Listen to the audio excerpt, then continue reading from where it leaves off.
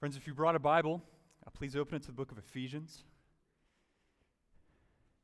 The very last chapter, chapter 6.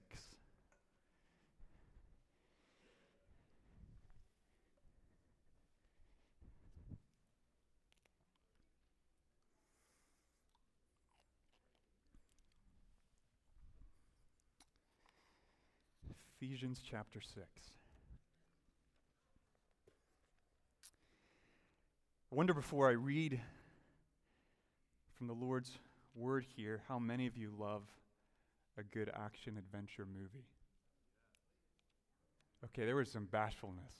Put your hands up. How many of you love a good action adventure movie? Yeah, I recognize movies are one of those topics that can get a little dicey from the pulpit, so I'm going to be real careful. But I certainly love action adventure movies, and one of the things that I enjoy the most, maybe you're like me, in this genre, is trying to figure out who the good guys are and who the bad guys are. Now, some it's really clear. You know, I was thinking back to childhood watching Disney films, right? So I think back then the process was pretty easy. Step one, listen for ominous music. You know? Step two, listen for the scary voice. Right? Wherever those two things go together, you know you've got the bad guy. My wife Elise and I were laughing this week or week before, I can't remember, that our 1-year-old, he's almost 2, but he's watching cartoons, and lo and behold, the music gets ominous, the voice gets scary, and he doesn't, he's learning about his world, and he doesn't know everything that's going on, but we're watching him, and all of a sudden, this scowl just creeps across his face. And we laughed, realizing he instinctively senses this is the bad guy. It's the bad guy. You know, we grow a little bit older, and the movies we watch get more complicated. Some of my favorite action-adventure movies today are ones where it's not altogether clear who the good guy is or who the bad guy is. But whether or not the two sides are obvious, folks, I don't think it changes the fact that there's something deep within all of us that wants the good guys to win and the bad guys to lose. That's deep within us. The conflict that we watch, even in our entertainment, between good and evil, it speaks to something that's hardwired in our humanity. There's this sense, there's an intuition, a consciousness, if you would, of a struggle that's deeper than the physical world. And I'd argue that it's the part of us that knows, whether or not we're a Christian, that we're caught up in something greater than ourselves. And that behind all that we see is a cosmic struggle that we've been talking about for several weeks now, between good and evil. We know that. We sense that. We perceive it in the movies we watch and in the childhood stories that we treasure. And quite frankly, we shouldn't be surprised because of what Paul says in Romans 1. For what can be known about God is plain to them, because God has shown it to them. For his invisible attributes, namely his eternal power and divine nature, have been clearly perceived ever since the creation of the world in the things that have been made, so they are without excuse. Folks, to be human is to be endowed by our Creator God with an inescapable awareness of his eternal existence and infinite worth. All that he is and loves is good, and all that he isn't and hates is evil.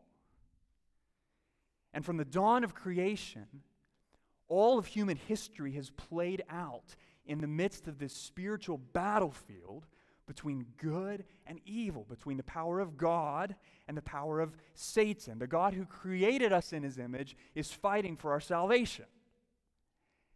And the evil one who hates God's image bearers is fighting for our destruction, which means if you are following Jesus, if you're part of his blood-bought people, that you're not wrestling, Ephesians 6, against flesh and blood, but against the rulers, authorities, cosmic powers over this present darkness, against the spiritual forces of evil in the heavenly places. Paul says that in Ephesians 6. And for the last couple weeks, what I anticipated would be one message has turned into three.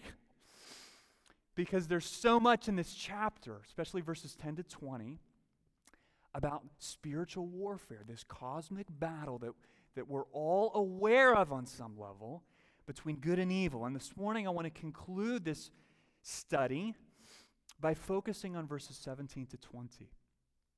But I'm going to start reading in verse 13, just to give us context. So look at Ephesians 6. I'll pick up in verse 13. Hear the word of God. Therefore, take up the whole armor of God, that you may be able to withstand in the evil day, and having done all, to stand firm. Stand therefore, having fastened on the belt of truth, and having put on the breastplate of righteousness, and as shoes for your feet, having put on the readiness given by the gospel of peace. In all circumstances, take up the shield of faith, with which you can extinguish all the flaming darts of the evil one, and take the helmet of salvation, and the sword of the Spirit, which is the word of God. Praying at all times in the Spirit with all prayer and supplication. To that end, keep alert with all perseverance, making supplication for all the saints and also for me, that words may be given to me in opening my mouth boldly to proclaim the mystery of the gospel, for which I am an ambassador in chains, that I may declare it boldly as I ought to speak. Lord, I pray right now that you would answer that prayer for me, and that you would help me as I speak to proclaim your word boldly, and you would help all of us, including me, to listen and obey. Amen. Amen. Friends, the claim of God's word to us this morning, I will argue, is both sobering and comforting. You've heard this from me before, okay? You've heard it before, but it's true today. Those who stand in the strength that God supplies will triumph over every evil power. Those who stand in the strength that God supplies will triumph over every evil power. We must not ignore the battle. We must not run from the battle. We must stand and fight. And all the commands that God gives us here are means by which we can do that. So Paul uses this analogy of physical armor to teach us spiritual truths about the means God's given us to, verse 10, remain strong in the Lord and in the strength of his might. And there are 7 of them in this passage, which is why it's ended up taking so long to work through it. You should be grateful to this morning I don't have a 7-point message. But we looked at the first 4 2 weeks ago, okay? And this morning we're going to look at the last 3. The last 3. So first means, consider this morning that God gives us to fight in this cosmic battle, is to take up the helmet of salvation. Take up the helmet of salvation. In the cosmic battle between good and evil, there is one thing we need, church, more than anything else. We need salvation. We need salvation. And the reason for that is because we're not spectators in this battle. Okay, some of us are going to enjoy spectating this afternoon. As an Eagles fan, I'll be spectating tomorrow night. But when it comes to this cosmic battle between good and evil, none of us are spectators. Every one of us is a participant, because Scripture doesn't locate the problem of evil merely as something that's around us. Scripture locates the problem of evil as something that's inside of us. That's humbling. Psalm 14, the Lord looks down from heaven on the children of man to see if there are any who understand, who seek after God. Answer, they've all turned aside. Together they have become corrupt. There is none who does good, not even one. Church, every one of us is corrupted by sin. Okay, not one person in this room is inherently good. We are inherently wicked. Left unchecked, left to ourselves, we trend toward what is wrong. We don't trend toward what is right. And even our best deeds fall woefully short of the glory of God, which means we deserve his judgment. So we need salvation. We need salvation from the evil around us, we need salvation from the evil within us, and we need salvation from the wrath of God that we deserve as a result. So how does God respond to that? Isaiah 59. The Lord saw it. Everything I just described. The Lord saw it, and it displeased him that there was not justice. He saw that there was no man and wondered that there was no one to intercede, to make this right. Then, oh church, look at this. Then, what? His own arm brought him salvation. His own arm brought him salvation, and his righteousness upheld him. He put on righteousness as a breastplate and a helmet of salvation on his head. He put on garments of vengeance for clothing and wrapped himself in zeal as a cloak. Who's wearing the armor? God is, right? According to their deeds, so he will repay. Wrath to his adversaries, repayment to his enemies. To the coastlands he will render repayment. Result, they shall fear the name of the Lord from the west, and his glory from the rising of the sun. For he will come like a rushing stream, which the wind of the Lord drives, and a Redeemer will come to Zion. To those in Jacob who turn from transgression, declares the Lord. That's what God does in response to our need for salvation from the evil around us, the evil within us, and the wrath of God that we deserve as a result. His own arm brings salvation. And this helmet of salvation that Paul's referring to here in verse 17, it's a helmet that God designed in eternity past, that he forged for himself through the person and work of Christ, and that he now holds out as a gift for all who are willing to receive it. Okay, Jesus lived your life, friend. He obeyed all the commands you have failed to obey. Jesus died your death. He bore in his body the judgment of God on your sin, and Jesus rose from the grave, proving that the most fearsome weapons of Satan and all the powers of evil, the power of sin, the power of death, were no match for the power of God. That's what his resurrection proved. But he's not done, right? Then he ascends into heaven, from where he pours out his Holy Spirit on his people, so that you and I now have power in this battle to obey God's commands in a way we never desired to and never could before. Okay, that's what happens when God says, my own arm is going to bring me some salvation. That's what happens. In Christ and Christ alone, God holds out to you a helmet of salvation. So take it up. Take it up. You won't survive without it. You'll be destroyed by the evil around you. You'll be judged for the evil within you. So stop trying to save yourself and look to Jesus to save you. In the salvation of God, there's comfort. In the salvation of God, there's healing. In the salvation of God, there's deliverance and confidence and security and hope and justice and peace and life and joy. You only get those things in the salvation of God. And note well here, Paul's audience. He's not writing, this is very important, he's not writing primarily to non-Christians. He's writing to Christians. He's telling Christians in the church in Ephesus, take up the helmet of salvation. Now, hold on. I thought once I signed the card and walked down the aisle, I got it. And it was sort of vacuum sealed on me for life. Well then, if that's the case, why would Paul say to Christians, take it up? And not just once, but take it up and take it up again and take it up again. Well, there's a lesson here for us. There's a warning here for us, okay? And here's the warning. Taking up the helmet of salvation isn't something that we do once and then move on to bigger and better things. All right? It's something we must do over and over and over again. Why do I say that? Why do I say that?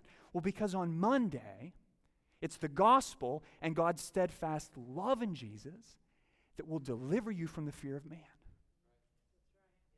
On Tuesday, it's the gospel and God's perfect justice in Jesus that will deliver you from the poison of bitterness.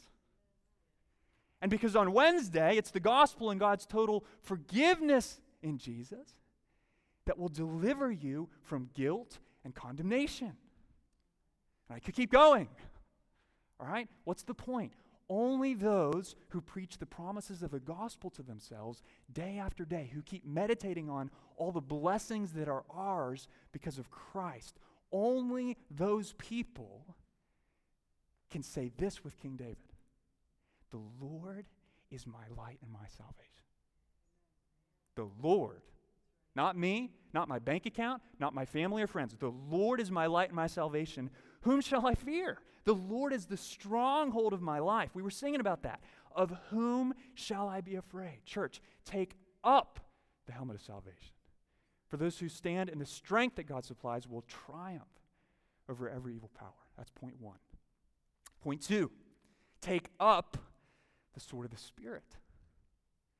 Take up the helmet of salvation. Take up the sword of the Spirit. I don't think I have to work, hopefully, very hard to convince you that we live in a culture that is increasingly less friendly and less accepting of Christian beliefs and Christian worldview with every passing day. Okay, we just need to be straight up about that. You know, if you're a college student and in your ethics class, you argue this week that human beings do not have a right, an absolute right, to freedom of sexual expression, there's a decent chance you're going to be laughed out of the classroom, or if you're not, you're going to be labeled as a fundamentalist bigot. Okay? You know, we also live in a world where if you're working for a large company, there's a decent chance that your HR department has issued very clear guidelines designed to prevent any and all conversation about spiritual matters that could potentially create division or conflict or disagreement in the workplace. We want safe spaces. We want trigger warnings. And since that's the world that we live in, church, if you're a Christian, we need to remember three things. I really want to shepherd you with these, because Paul's going to lead us in this as we look at the sword of the Spirit. First, we need to remember that the conditions in the first century, when Christianity was just growing by leaps and bounds, were not that different than what we have today. Okay? Not that different. This isn't the first time that God's people have tried to be Christians in this sort of society. All right? That's the first thing we've got to remember. Second, we need to remember, as Kevin read earlier from Philippians 2, that there is a day coming. This is where all human history is headed. There's a day coming when every knee will bow and every tongue confess that Jesus Christ is Lord. Okay? That's where we're going. So point one, don't be surprised. This isn't a new phenomenon. Point two, remember the end. Okay? This isn't downward and downward to despair. This is onward and onward until King Jesus is glorified. All right? Don't be surprised. Remember the end. And then third thing we need to remember that our King has given us a sword. I was tempted to get some big broadsword from the drama closet and take it up here, but I thought, well, maybe I'll whack something. But he's given us a sword. And before we look at what the sword is, I want us, church, to just simply know and observe that we're holding a sword. And that should tell you something about the mission that God has given you. We haven't looked at what the sword is. All we know is that he's given us a sword. That alone says something loud, okay? Here's what it says. It says that God didn't create you and save you so you could sit tight, circle the wagons, watch Fox News, and bemoan the fact that the world is going to hell in a handbasket. All right? If I offended some of you, so be it. Okay? Nothing against Fox News. But I hear that thinking.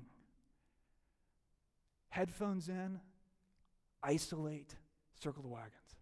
I hear that. That's not why God created you, friend. It's not why God saved us. He created us. He saved us. He's empowered us to fight. Okay? To bear witness to the glory of his kingdom. Now remember what I said a couple weeks ago. Jesus Christ is the victor. Christ is the victor, which means we don't build his kingdom. Listen carefully. We don't expand his kingdom, and we don't in some way through our effort bring it to pass. We're not that powerful. Okay? That's what God does. That's his work alone. You won't find anywhere in Scripture God's people being told to do any of those things in relation to the kingdom of God. What you will find all throughout Scripture is God telling us to proclaim his kingdom, to testify to his glory, and to share with everyone who will listen how much Jesus has done for us. Okay, I'll say it this way. If you're in Christ, you're not a survivor in this world. You are a conqueror. And some of us need to wake up to that. You're not a survivor. King Jesus did not shed his blood on the cross so that you could survive from now till glory. King Jesus shed his blood on the cross so that you could be more than a conqueror through him who loved you. Hear that, church. And King Jesus, your captain, has solemnly charged you, me, us, to go and make disciples of all nations, baptizing them in the name of the Father and the Son and the Holy Spirit, and teaching them to observe all his commands. Translation, fighting. And to do that, he's given us a sword. So what's the sword? What's the sword? Look at Ephesians 6:17. The sword of the Spirit, which is the word of God. The word of God. Notice he didn't say the Republican Party.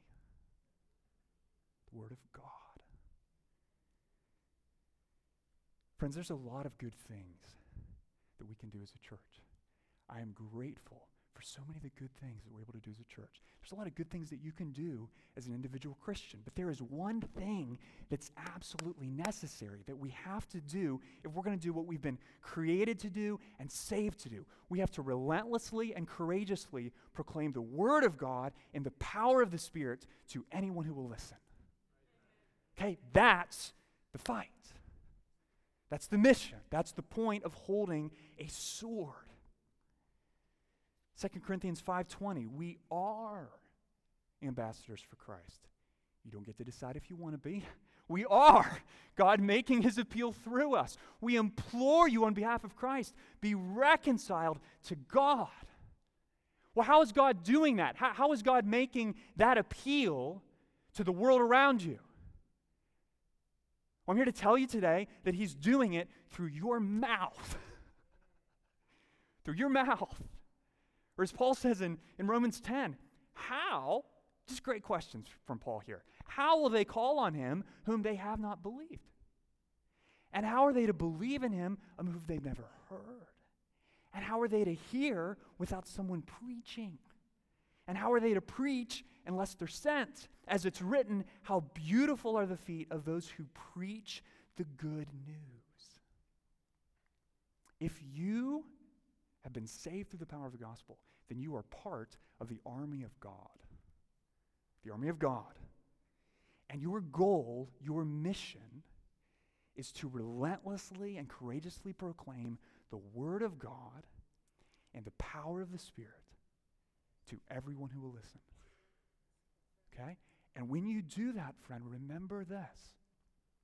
Those words that in your ears sound so feeble and awkward and difficult and what about the problem of evil? Can I get back to you? All the fearful thoughts that flow through our mind when we think of talking with someone outside these walls about Jesus. Tracking? That's what I'm talking about, okay? When we, in that moment, open our mouth and speak of Jesus, know this. You are speaking the Word of God. And I remind you this morning that when you speak the words of God, you are not speaking idle words. You are speaking the words of a God who says, let there be light.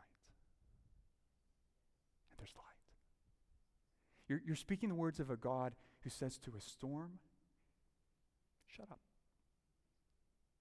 And it's still. You're speaking the words of a God who walked to the opening of a tomb and said to a man who'd been dead for 3 days, Lazarus, come out. And he walks out. You're not speaking idle words, friend. When you take God's words and you open your mouth and you share them,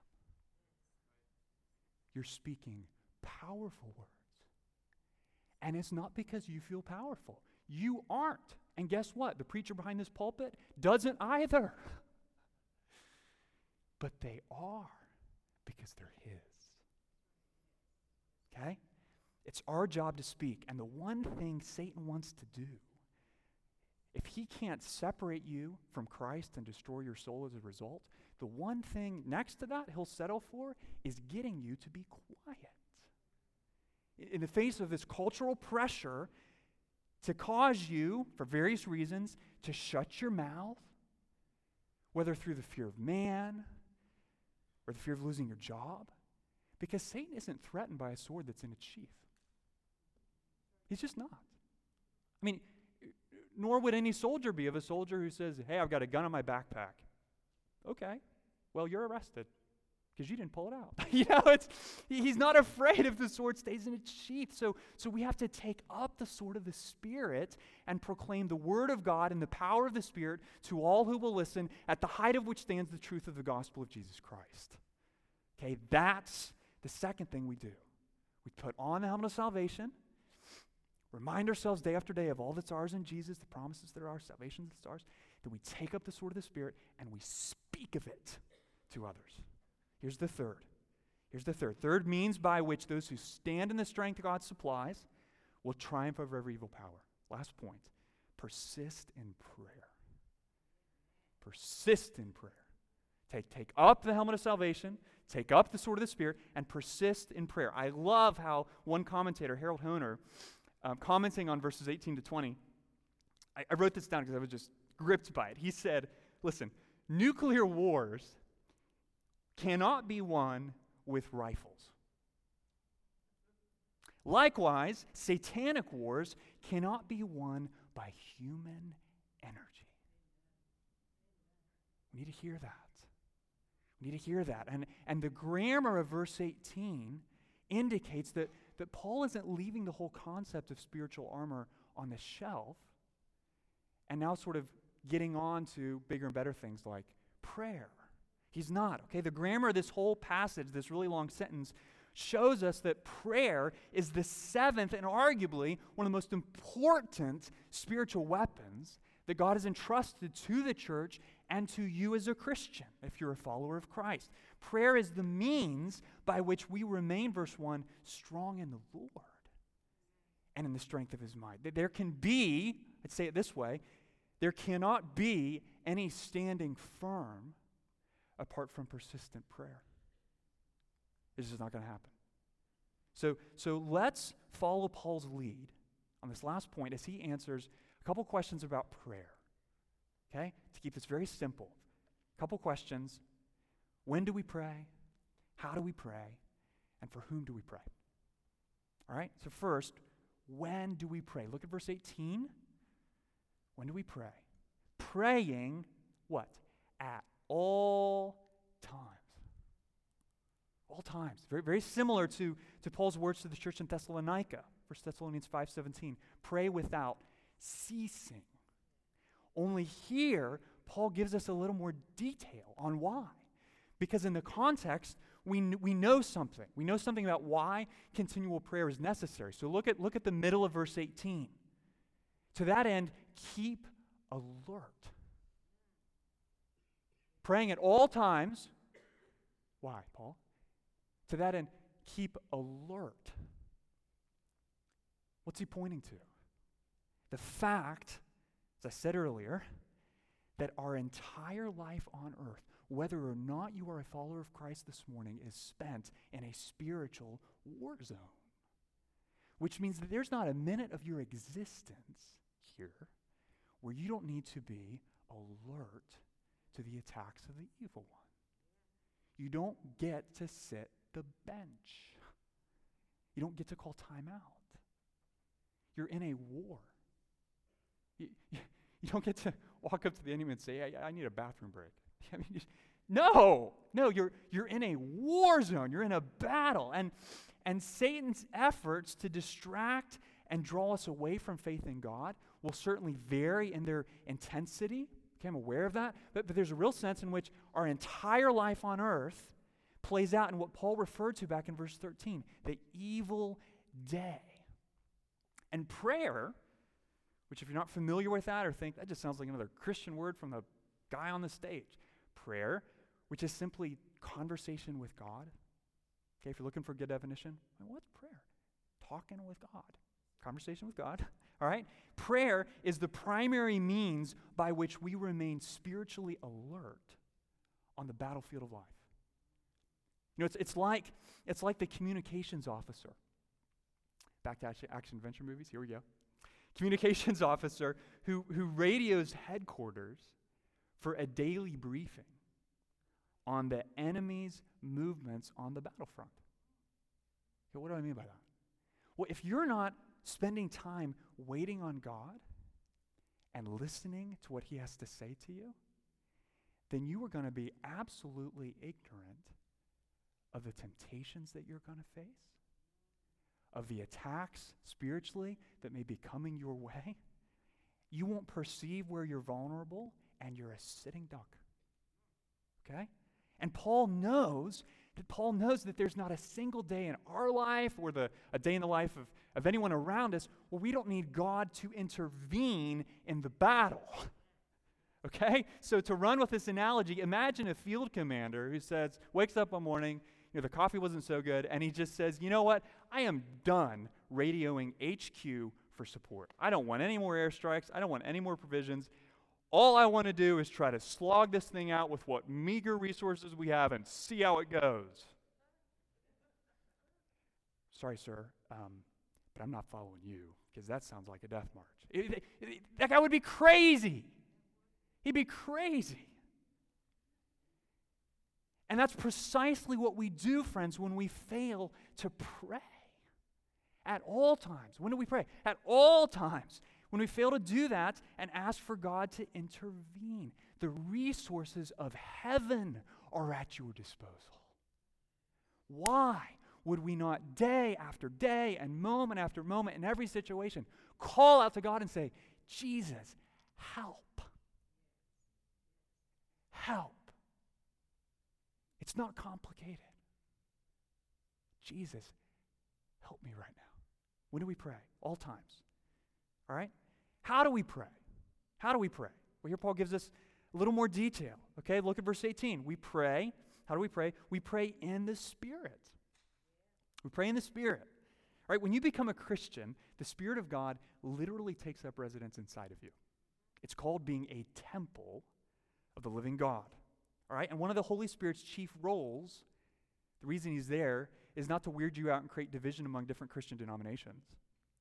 One of his chief roles is to help you to pray, all right? Romans 8. Likewise, the Spirit helps us. Oh, I need this, church. The Spirit helps us in our weakness. For we don't know what to pray for as we ought, but the Spirit himself intercedes for us. Hear that. With groanings too deep for words. And he who searches hearts, yours included, knows what is the mind of the Spirit, because the Spirit intercedes for the saints according to the will of God. Oh my. There is comfort here. There's comfort because the Holy Spirit is our helper. He's your helper. And it's through conscious active dependence on the help of the Holy Spirit that we find strength to pray. Because take it from this pastor, praying is ridiculously hard work.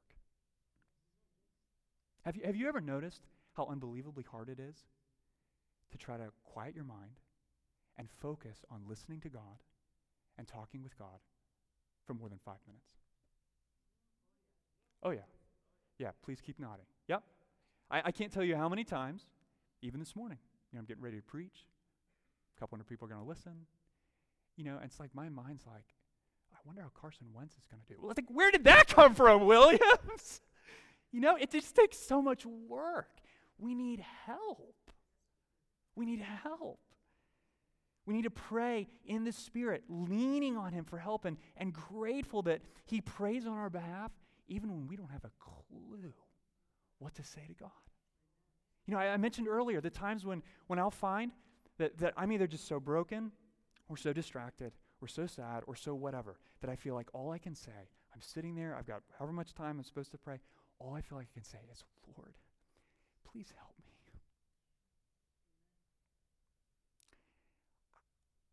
I don't even know what to say. Help. Do you know that's a prayer your Father delights to answer? He delights to answer that. And all the things that you arguably could or should be praying for besides God help, that you don't have the guts or strength to pray, guess what? The Holy Spirit has them covered. Amazing. God Himself is praying to God for you.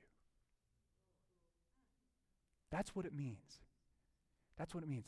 That's the confidence we have when we are leaning, depending on the Spirit, praying when? All times. How do we pray? We pray in the Spirit, depending on Him, okay?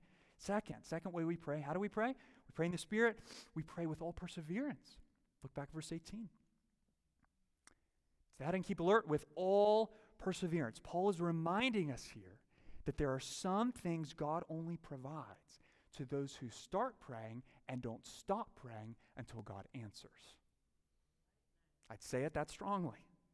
Okay? One of the hardest things to do is to persevere in bringing requests to God over a long period of time. And for lack of time, I won't get into all the details. I'd simply say if this is hard for you, and all sorts of struggles are rising to your heart right now, I would love to be able to talk with you after this meeting. But I am convicted as I think, in response to Paul's exhortation to pray with all perseverance, how often I pray once or twice, think I've done my job, and then get all angry at God when He doesn't answer within 7 days. That's convicting. That's not praying with all perseverance. Persistent prayer. Please hear this, church. Persistent prayer keeps us dependent and it keeps us humble. It's an expression of trust in God's wisdom and power and goodness. It's like a child who knows that their dad is able to bless them, eager to bless them, and knows what is best for them. That's what our prayer should be like to our Heavenly Father if you're a follower of Christ. So the next time, parents, that you see a 3 or 4 or 5-year-old, maybe it's not even your kid, asking an adult for something 5 times, 6 times, 7 times, it's over and over and over and over and over again. Don't flip out. Recognize that even angry little person is teaching you something about how to pray, how to persist, how to not give up. Learn from them. The Lord moves in response to persistent prayer. How do we pray? In the Spirit. How do we pray? With all perseverance. How do we pray, lastly, with all prayer and supplication? In the Spirit, with all perseverance, in all prayer and supplication. What's Paul saying here? Well, he's exhorting us not to neglect any form of prayer.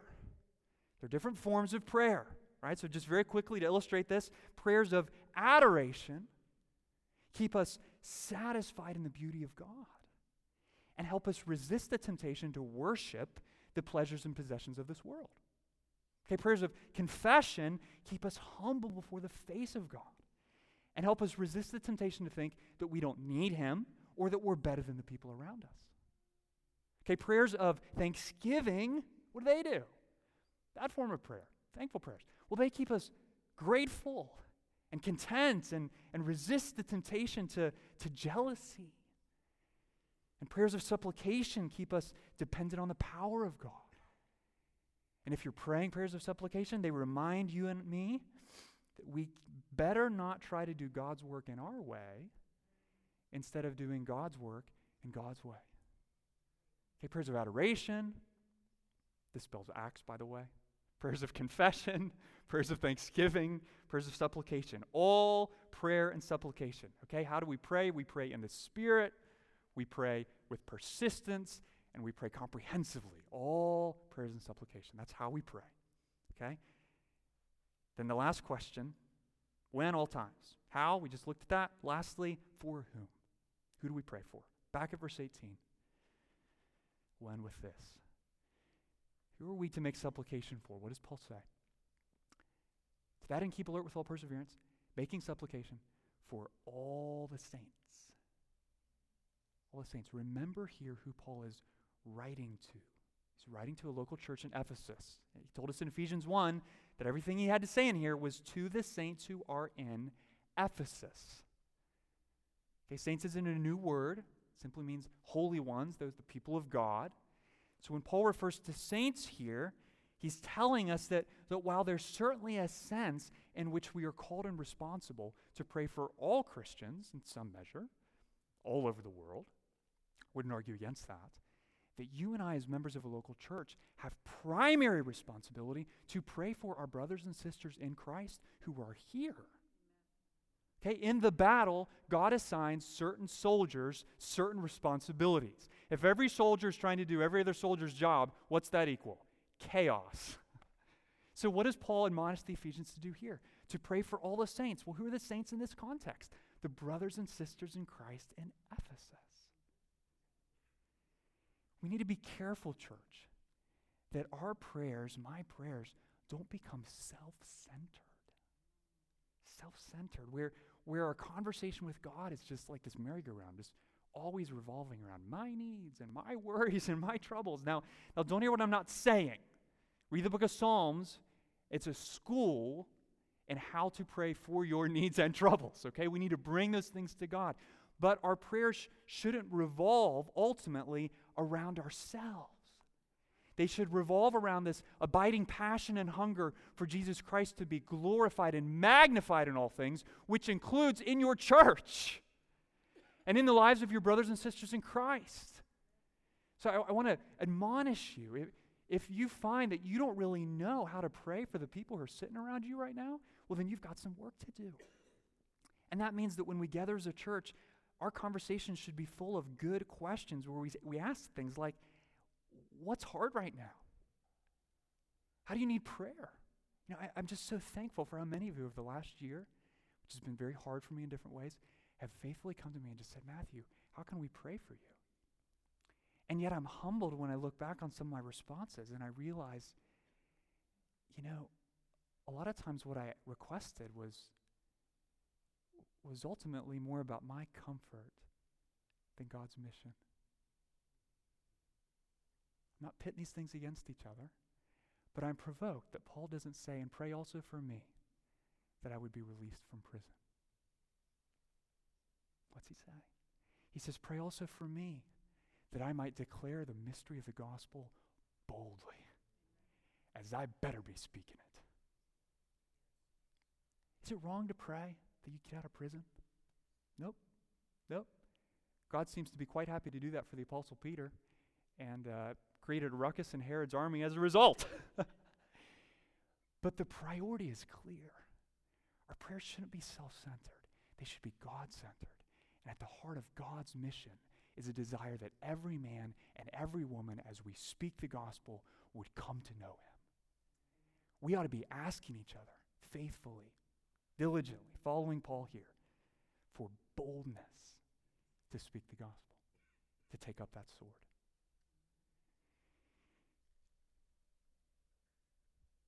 Church, in conclusion, I'll say again what I've said so many times before.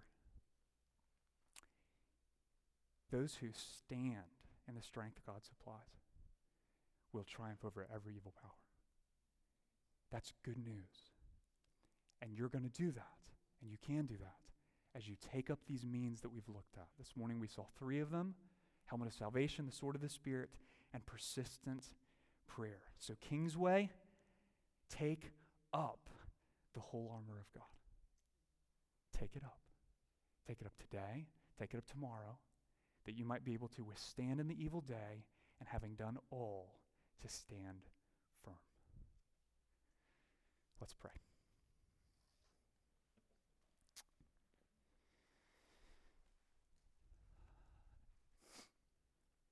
Lord, these last couple weeks have been sobering for me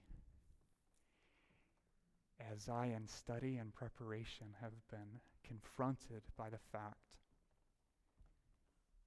that I'm in a war. And that so often I live and think like I'm on a playground. And that all there is the stuff in my house and the dollars in my bank accounts and the people I can see and talk to. Father, thank you for warning us, awakening us the last couple weeks that there's a bigger battle going down. Thank you for warning us and awakening us that every moment of life is in that battle. And that you have mercifully and faithfully in Christ given us all we need to stand in the victory that you have won for us, Jesus. So Lord, I pray now, as I have prayed so many times for this church I love, I pray you would protect us. Lord, I don't know half of the spiritual attacks that my brothers and sisters have experienced this week or will this next week. You do. That's why I'm praying. That's why we're radioing headquarters right now. And we ask for your help. We ask for your mercy. We pray that there would be no neglected spiritual armor in this congregation. And I ask more than anything this week that you would help us to take our sword of the Spirit, the Word of God, out and use it. And speak, I pray, what Paul requested. Lord Jesus, grant us boldness. You are our captain. We are your soldiers. And we want to follow you till you get us home. Grant us boldness for your glory in Jesus' name.